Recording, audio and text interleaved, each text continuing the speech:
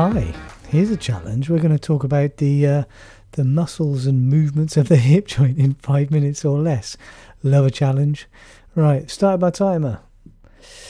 This is a solid overview to aid memory and understanding, and you can add detail to this elsewhere. Right, that's the main focus, is make it simple by making it brief. So the hip joint, flexion, extension, abduction, adduction, medial and lateral rotation of the movement. So flexion of the hip is when you bring your knee to your chest. Extension of the hip is when you push your thigh out behind you.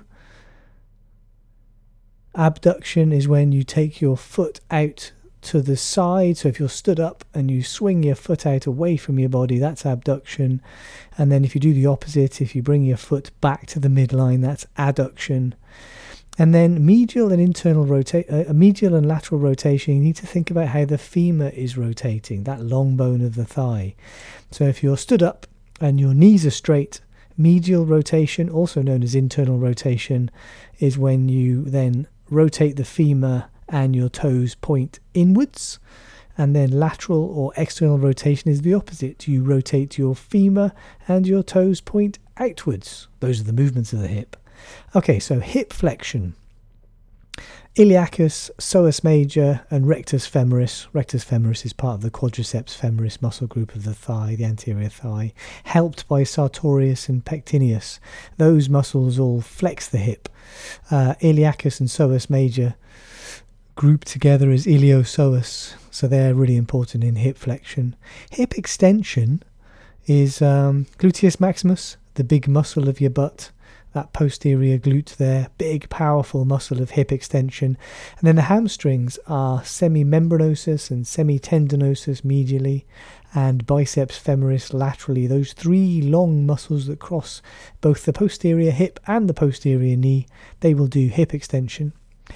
Abduction, so laterally to the hip you have gluteus medius and gluteus minimus, and they will do hip abduction. And this is an important movement. Gluteus medius and minimus are important in keeping the pelvis horizontal when the other foot is off the floor. Really important in efficient bipedal locomotion. Adduction, Gracilis, and then the adductors, longus, brevis and magnus, and a bit of pectineus. Those will all adduct the lower limb back to the midline. Internal rotation then, that spinning of the femur, gluteus medius and minimus will do internal rotation. This is all a little bit affected by how flexed or extended the hip joint is, but gluteus medius and minimus do internal rotation. And then external rotation, we have the 6 lateral rotators of the hip. These are small but deep muscles: Pyriformis, obturator externus, obturator internus, gemellus superior, gemellus inferior, and quadratus femoris. They all point your toes outwards if your leg is straight. And when you walk, have a look at your toes and how they keep pointing forwards even though your pelvis is twisting around, and have a think about what the internal rotators and external rotators are doing to help that. Okay, innervation, because we've got so much time left over. Hip flexion, the femoral nerve, and psoas major has its own innervation because it pretty much sits on the lumbar plexus. Hip extension, so the posterior nerves there are the sciatic nerve for the hamstring muscles and the inferior gluteal nerve for gluteus maximus. Abduction, the superior gluteal nerve, is for abduction and for keeping your pelvis level when you take your other foot off the ground for gluteus medius and minimus.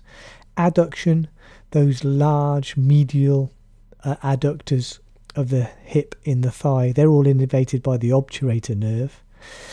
Internal rotation, superior gluteal nerve, because that's back to gluteus medius and minimus again.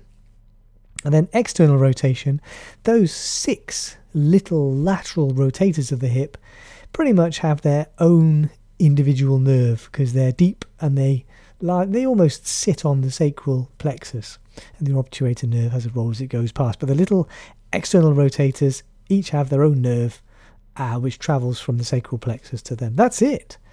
I'm inside my time. Those are the movements of the hip, the muscle groups for those movements, and the innervation of the muscles that make those movements. 5 minutes. Oh well, I thought that was going to take a lot longer. See you next week.